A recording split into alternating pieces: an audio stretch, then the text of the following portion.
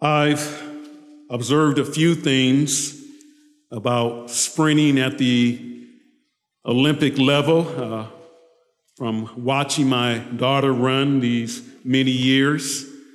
I've been able to observe some things. I tried not to get involved in her track life at all. Believe it or not, I never ever went to one of her practices. I didn't want to be one of those fathers who was on the sideline trying to tell the coach what to do. But just watching her year after year, month after month, there are some things that I've observed about those who are Olympic caliber sprinters. I'm not talking about those who run those long distances.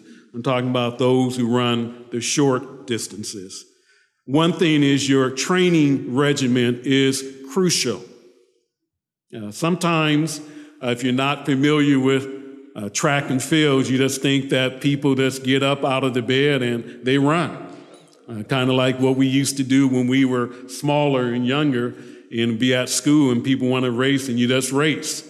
One thing that I've learned at the elite sprinter level is that you have to have a real training program. You have to train week after week, day after day, month after month, year after year. And I also learned that eating habits matter. I believe that, even though I remember back in 2004 when we went to our first Olympic, there was a certain man who just finished winning the gold medal in the 200 meters. And when the whole event that night was over, we went and stopped at McDonald's, of all the places. We had an elaborate meal at McDonald's, and McDonald's was closing. And all of a sudden, somebody was tapping on the window. And this guy who had just won the gold medal in the 200 meters was tapping on the window, wanting to get into McDonald's. And that just kind of blew my mind, because I thought that athletes would basically eat healthy and not be eating at McDonald's and craving for French fries, especially when it's about 11 or 12 o'clock at night. A proper mental framework is important. And so you have some athletes who would hire and employ a sports psychologist. But there's something else that I learned that I wasn't really aware of, and that is that most sprinters, the elite sprinters, visualize their race before they run. It is before they actually get in the starting blocks, when the people in the stands are excited and looking forward to the race. A sprinter will visualize the race. And particularly like in the 200, they're visualizing coming out of the blocks, how they come out, how they're going to hit the curve, and how they're going to come off the curve to the straightaway and even get to the finish line. They visualize the race. And there aren't too many elite Olympic sprinters who do not follow that. Visualization of the race is crucial to them being successful. When it comes to the Christian walk, I'm not suggesting at all that visualization is important. But what visualization is to the elite sprinter, imitating and walking is to the Christian who wants to be successful before God. What visualization is to the sprinter, imitating and walking is to the child of God. We find ourselves in the book of Ephesians, and I just simply want to give you the flow, because this book in the first 3 chapters talks about the great salvation that is ours. Paul begins in chapter 1, verses 3 through 14, by talking about the blessings of salvation that come from the Father, the Son, and the Holy Spirit. And then he gets into some of the details. He talks about regeneration and reconciliation and revelation. And then when he gets to chapter 4, verse 1, he says, now, in light of all that God has done for you, I want you to walk worthy of your calling. That is, I want you to walk worthy of your great salvation. And he tells these Christians at Ephesus what that means. That means to walk in unity. It also means to walk in holiness, that you don't live any longer like unbelievers live, but you put off those things. You put off lying and stealing and other things, and you walk like Christ walked. And then he's going to go on, even in chapter 5, it says, walk in light. Now, walk in wisdom and walk in harmony. So Paul is concerned about the Christian's walk. And it's very easy that when you read through Ephesians, when you study this book, to forget verses 1 and 2 of chapter 5. It's very easy to do that. But I want to suggest to you today that if we are going to be successful in our walk with God, then imitating and walking is at the heart of our walk with God. If we're going to be elite, godly Christians, Christians who honor the Lord Jesus Christ, then we have to pay attention to what Paul says in these 2 verses about imitating and walking. And so I want us to look at these 2 verses with regards to what they have to say about these 2 important items. And as we come to verse 1, I want us to see that we are to imitate God. If we're going to understand imitating and its role in our lives, we need to unlock what Paul says in verse 1 about imitating God. At the very heart of verse 1 is a command to be or to become. And let me just put that command in its proper context by reading verse 1 again. Paul says, therefore, be imitators of God as beloved children, as dearly loved children. Paul is concerned about these Christians' existence, their being. And so he's really just simply commanding them, be something, become something. And what he wants them to be, what he wants them to become, are imitators. He wants them to become imitators so that when a person looks at their lives, when a person looks at our lives, that we are known as those who are continually and repeatedly known as imitators. And the word imitator in the Greek, it's not really important to point out what it is, but if you were to look at that Greek word and compare it to English, we get our word mimic. Mimic.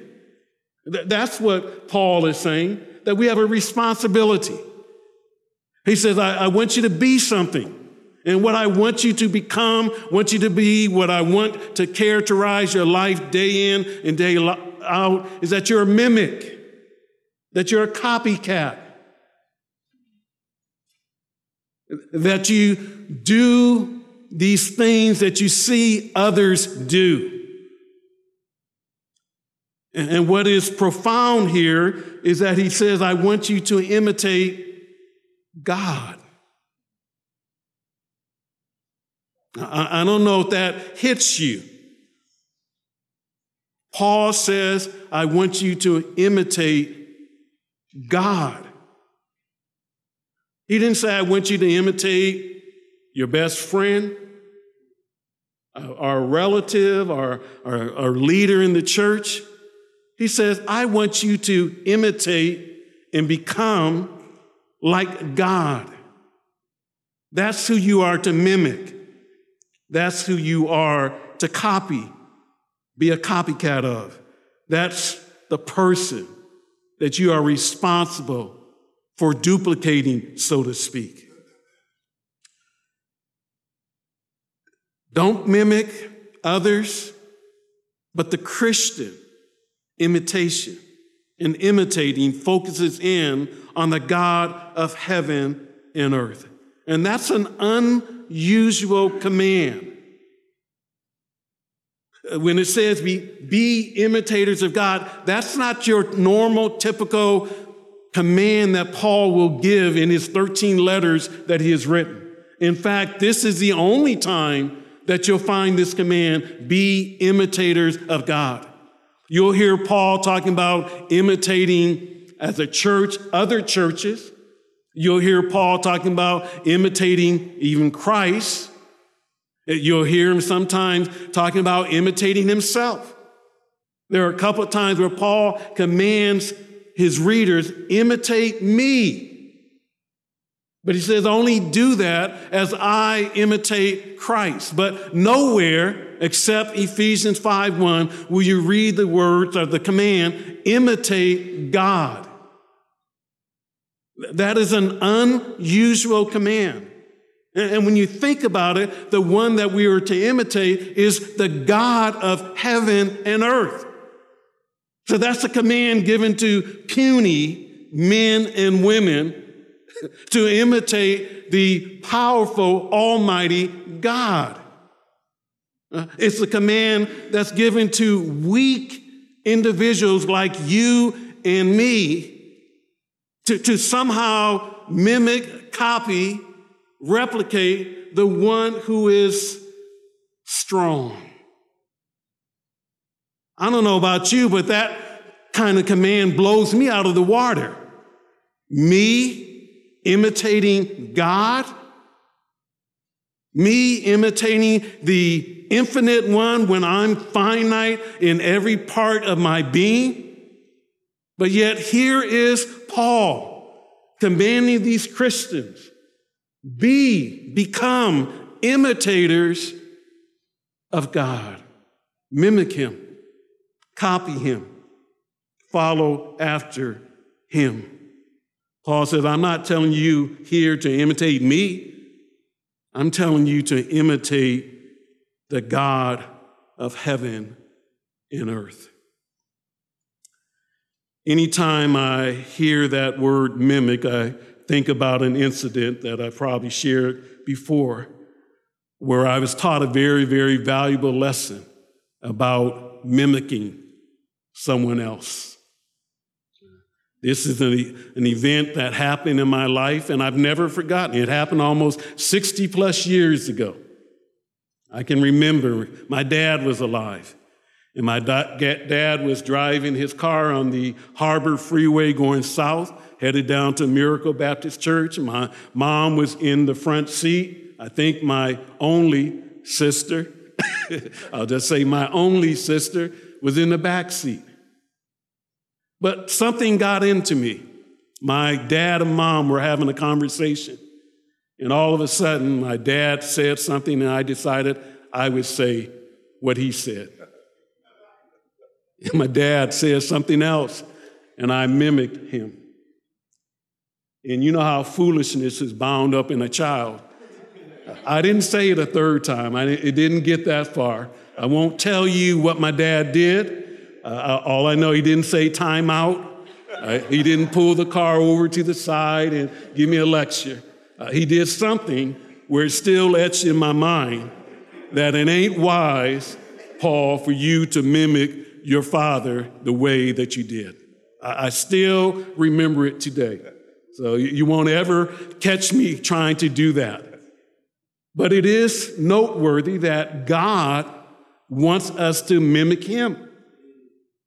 Now, God actually commands through Paul that we would mimic him and be his copycat. He's not saying be gods, but he says, I want you to be like me.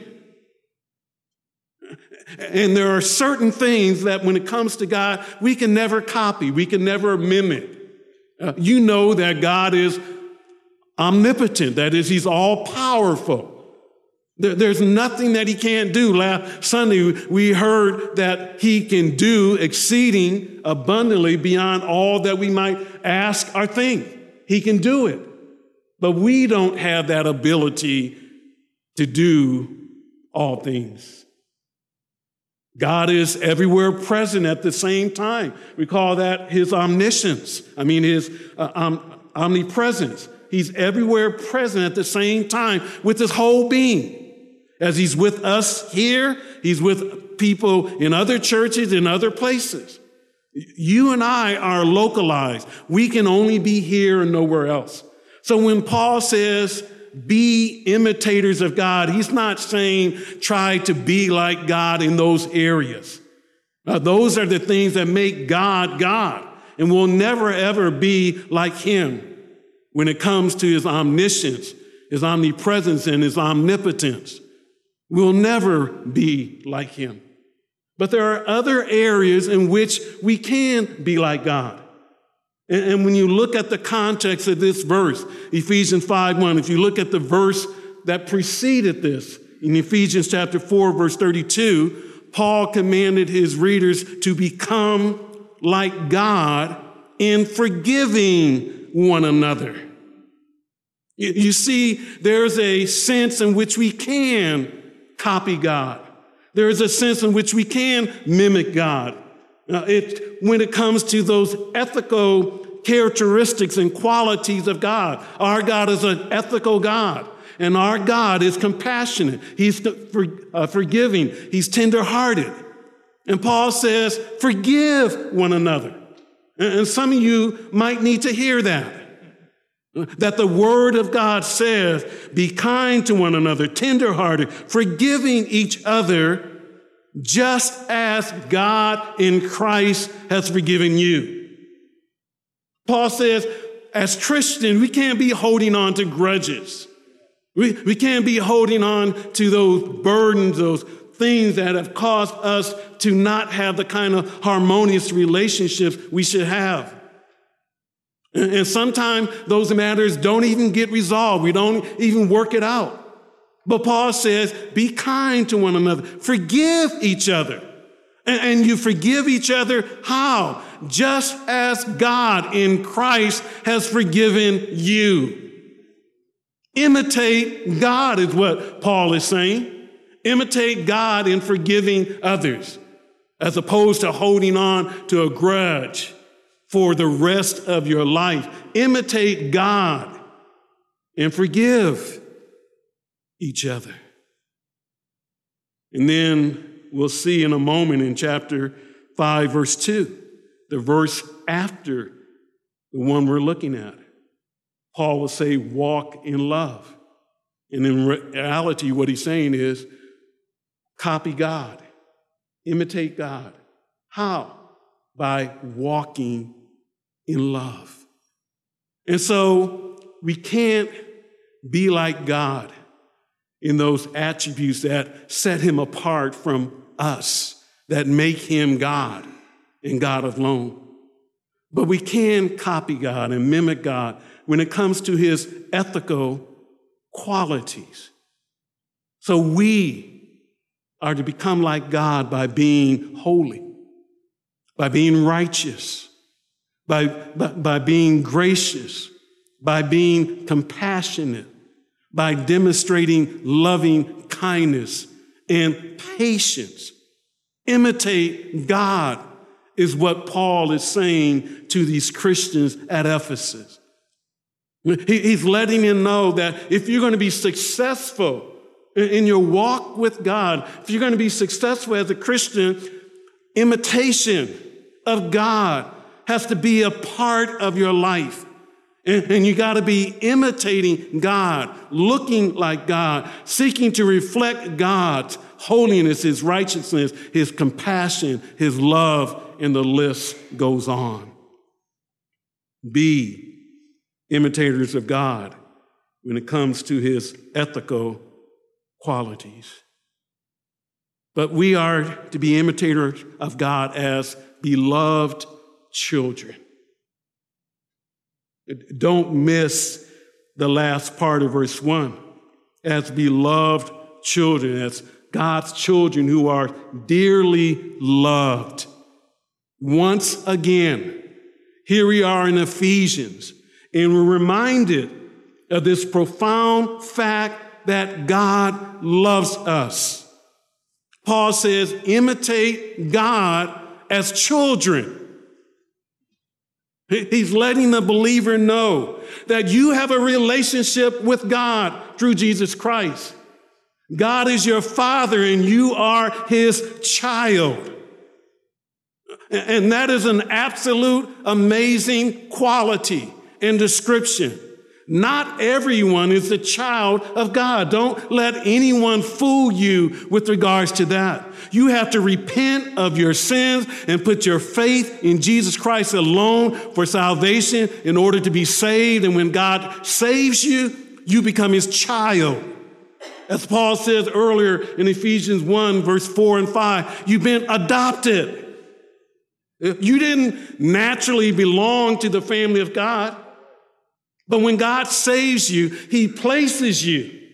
He adopts you. He puts you as a son into his family. You're a child of God.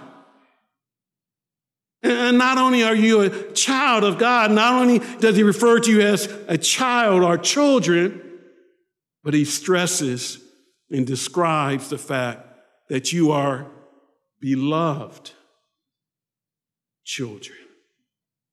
You're dearly loved children. It's more than just, I have this title, I have this position. But when it says that I'm dearly loved, it means I'm an active recipient of God's love day in and day out. And sometimes we don't even recognize it. Sometimes we don't even see it. But the reality is, day in and day out, from our existence as believers in Christ, God has been active in his love toward us. Dearly loved children. In chapter 2, verse 4, when Paul was talking about our great salvation, he speaks of God's love, his great love, not just love, his great love, his profound love, his mega love, which he poured out on us when he loved us. And Paul is looking at salvation. When we were dead in trespasses and sins and made alive in Christ, he said, God did that. He made that happen. He made you alive. He raised you up. He seated you in the heavenlies. It's a demonstration of his great mega love with which he loved us, Paul says. And so here Paul is saying, I want you to imitate God. And it's only reasonable, it's only rational that you imitate him because you're his child. You're his child. And he's your father. In a normal family, parents want their kids to imitate them, to be like them. Our child might want to be like Mike and be like this and be like that. But a parent takes great joy when their child is like the mother or the father. God reminds us, you're my child, member of Fairview. You're my child, Christian. And you ought to want to imitate me. You ought to want to reflect me. You ought to want to copy my ethical qualities. You ought to want to be compassionate and kind and loving and holy and righteous, etc. Imitate me. You're my children. And you're not just simply a part of my family, but I continually and regularly pour out my love toward you. My love toward you is seen each and every day if you will look close enough. So imitating is at the heart of Christian living. Imitating God. It's essential. You can't be an elite, godly Christian and ignore the concept of imitating. But there's something else that's important, and that is walking. And the idea of walking is unfolded to us in verse 2, when Paul gives the command, walk in love. Basically, what he's simply saying is walk. Walk.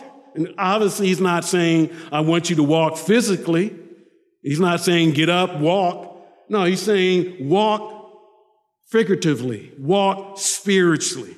Again, look at verse 2, so we can put this command to walk in its proper context.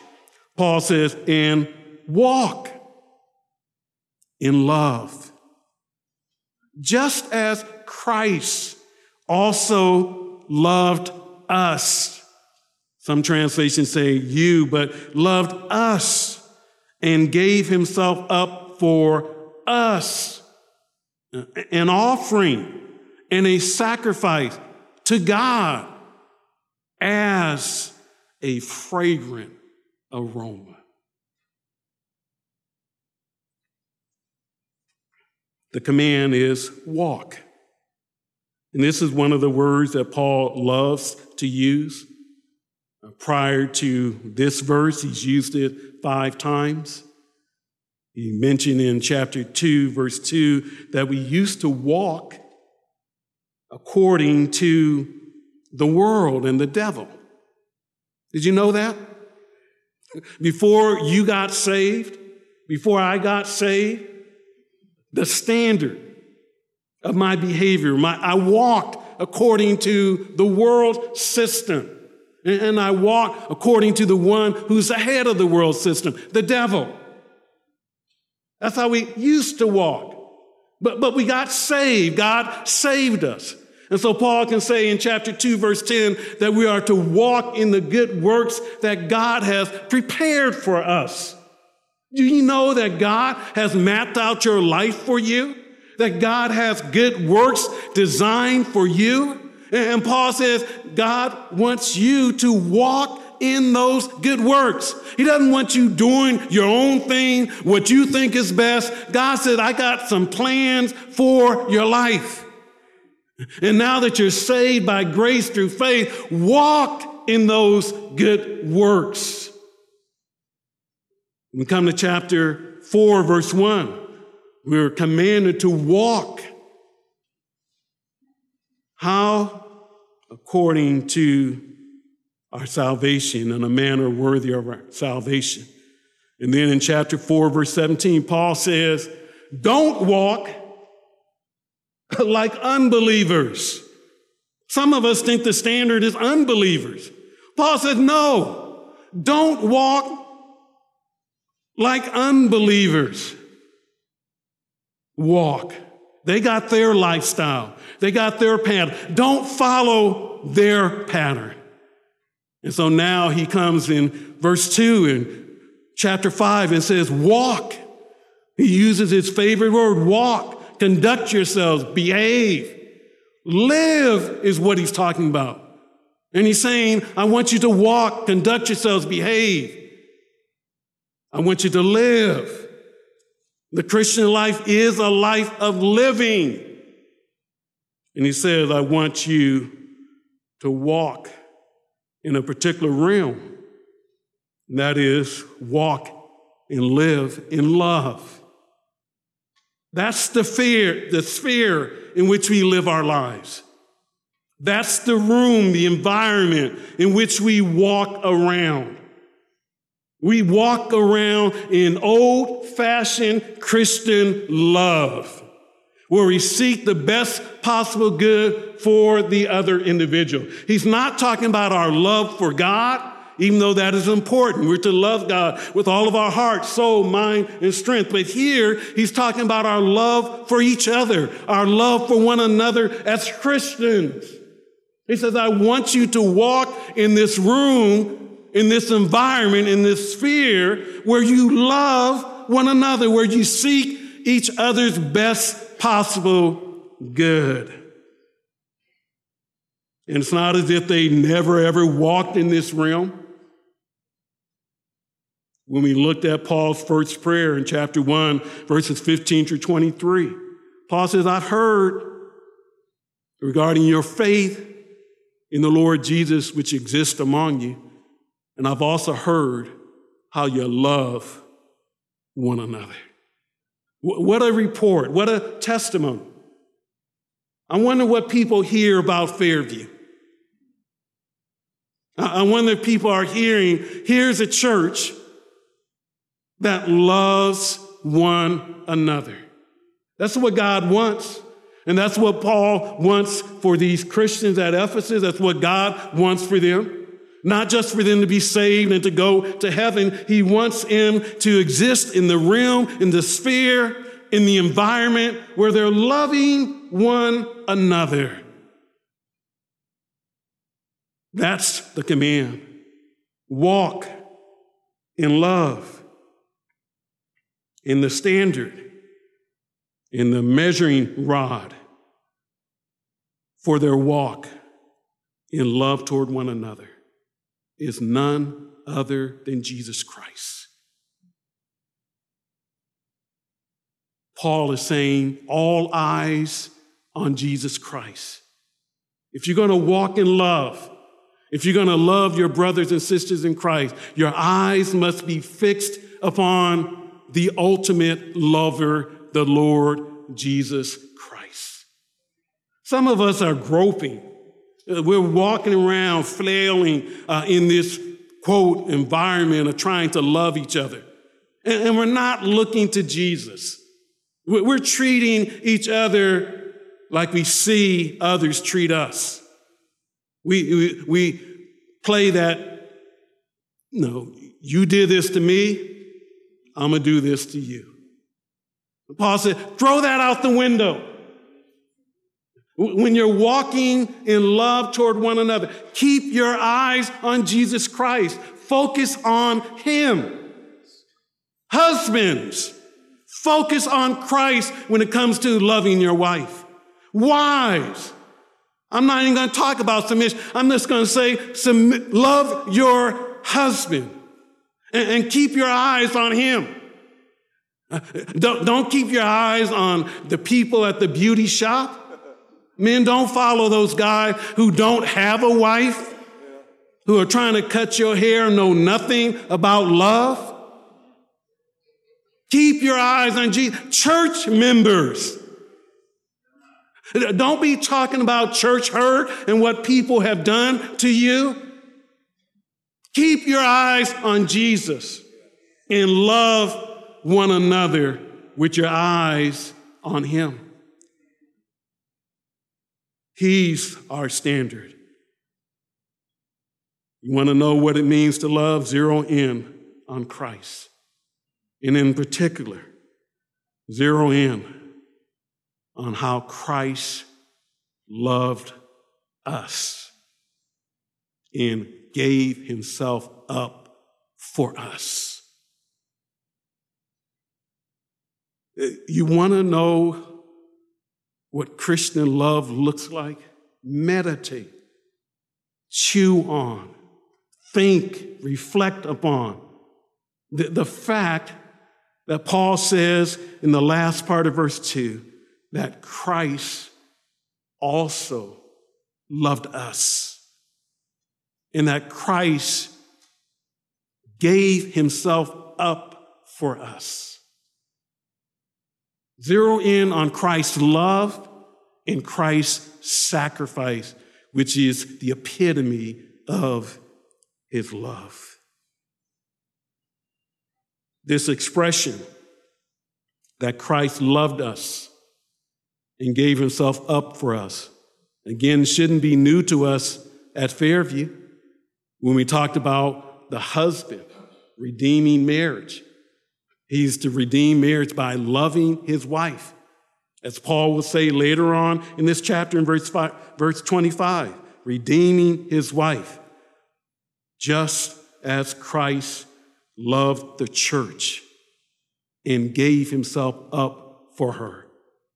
Christ loved the church, and Christ gave himself up for the church. Paul is now saying that Christ loves us. and gave himself up for us. In Galatians 2:20, he makes it even more personal. He said, the life that I now live, I live by faith in the Son of God who loved me. He loved me and gave himself up for me, Paul said. Paul said, I'm not going to testify what he's done for you, but I'll say that he loved me personally, and he gave himself up for me personally. Paul says, you want to know what it is to love one another, to walk in love? Keep your eyes on Jesus. Keep your eyes on the fact that Christ loved us. I could spend a lot of time here, but I won't. I'll just remind us that if we're going to be faithful to the text, Paul says that Christ also loved us. And what he's pointing out, what he's stressing, is not only does Christ love us, not only did Christ love us, but guess what? Someone else also loved us. And you know who the other one who loved us is? It's God. Those of you who are his dearly beloved children, he loves you. God loves you. Christ loves you. In all of your wickedness, your evilness, your sinfulness, in your rebellion, in you choosing to live life your own way. Christian, when you fail to live and honor God, keep in mind he loves you. God loves you. Christ loves you. And that's a wonderful truth. Some of us are struggling. We wonder, does anybody love me? The husband might be wondering, does my wife love me? My wife might be saying, does my husband love me? Single person might be asking, does anybody love me? Can I find anybody? You might not. And you might be in a marriage where the husband doesn't love his wife like he should. And the wife doesn't love the husband like she should. But I'm just here to tell you that there's one whose love you can always count on.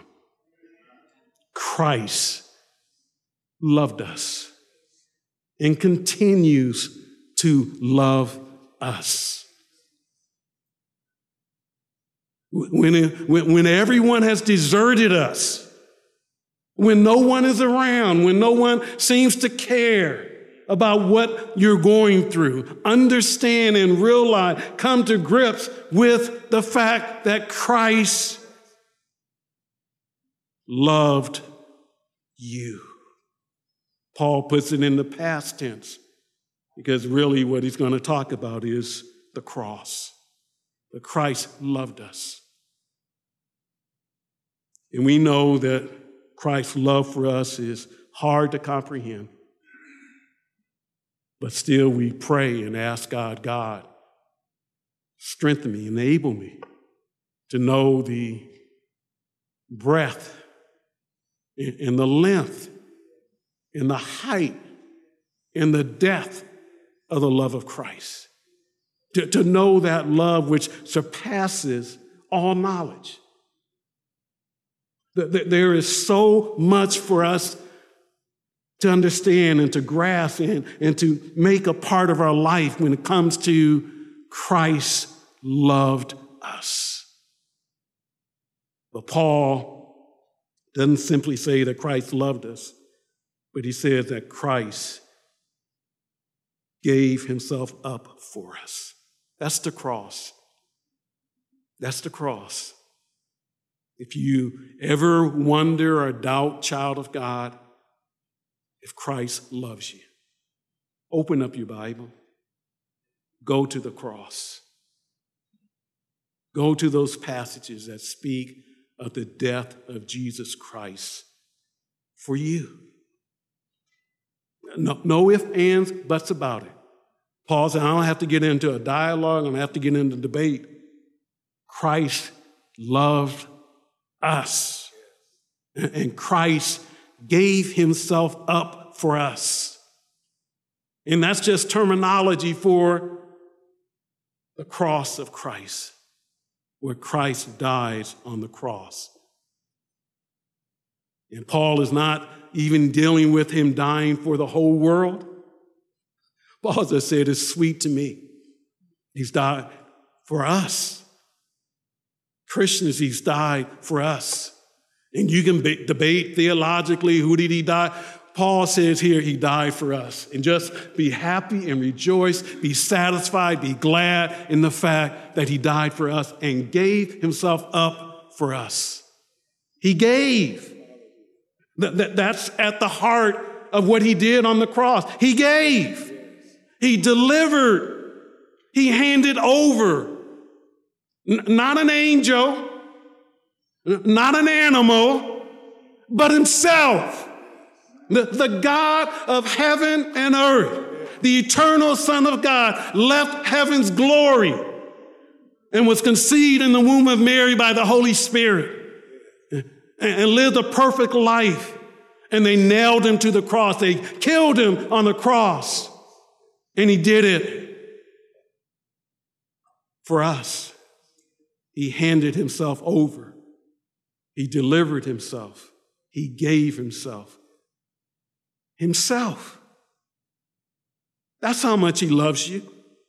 He didn't say, I'm going to show you my love by sending someone else to do that. Even an angelic being or an animal sacrifice like we had in the... No. Himself he gave. And he gave himself for us. That's the good news. In our place, for our benefit, so that you and I can have eternal life. He gave himself for us. And he gave himself as an offering and sacrifice. And that's just terminology for looking at the death of Christ through the eyes of Old Testament sacrifices. You go back to Leviticus and you read all those different offerings, those animal sacrifices, etc. But here is Christ's death on the cross being viewed as an offering and as a sacrifice. He is the ultimate fulfillment of all sacrifices that pointed to him in the Old Testament. And that's why John the Baptist, when he saw him, said, what? Behold. Behold what? The Lamb of God who takes away sin. The Lord Jesus Christ was the ultimate sacrificial lamb. An offering, a sacrifice. To who? To God. And not only to God, but as a fragrant aroma. And again, that's Old Testament terminology. Only time we talk about a fragrant aroma is if Deacon Ed is cooking some barbecue. No, walk by and we smell that. It's a fragrant aroma, a sweet smell in the nostrils, whetting the appetite. But here, the death of Christ on Calvary's cross is pictured as a fragrant aroma, a sweet smell from the sacrifice that goes up into the nostrils of God. And he smells and he says, I'm pleased. I'm satisfied. My holy and righteous demands have been met in the person and work of Jesus Christ. Christ is the propitiation for our sins, the satisfaction to God, the holy God, for our sins. I'm pleased. God doesn't look at the cross and say, I'm disappointed. I'm mad. God looks at the cross and says, I'm satisfied. I'm pleased. I'm pleased. Paul has provided us with a wondrous survey of the cross. We sing that song sometime. When I survey the wondrous cross of Jesus, on which the Prince of Peace of glory, the Prince of Glory died. When I survey that cross, that's what Paul has been doing here. You want the cross in miniature? Go back to Ephesians 5:2 and read these words. Think about these words. Reflect on the word. Paul is surveying the cross. And Isaac Watts, who wrote that hymn, says that the bottom line is, how do we respond? How do we respond when we survey the cross? He says, love so amazing. Oh, it is amazing that he would love me like that. Love so amazing and so divine. But he doesn't stop there. It doesn't stop with praise. It doesn't stop with honor being given to that love. But it goes on to say, demands my soul, my life, my all. That's what the cross demands of us. It demands my life, my soul, my all. How can we, in the light of the cross, keep our lives for ourselves and not surrender everything to him?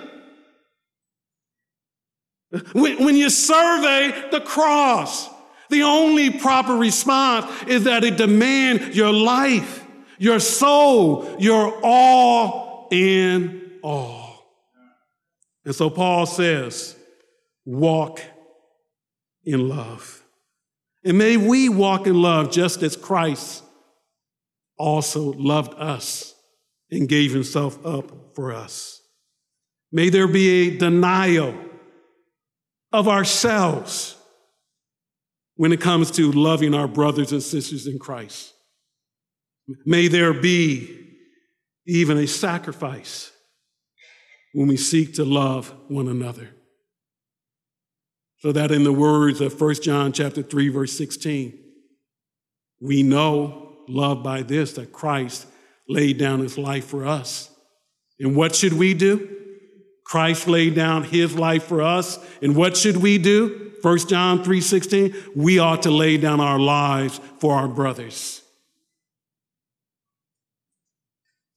When we walk in love, when we love one another, just as Christ loved us and gave himself up for us, that means that we don't just talk love, but we walk in love.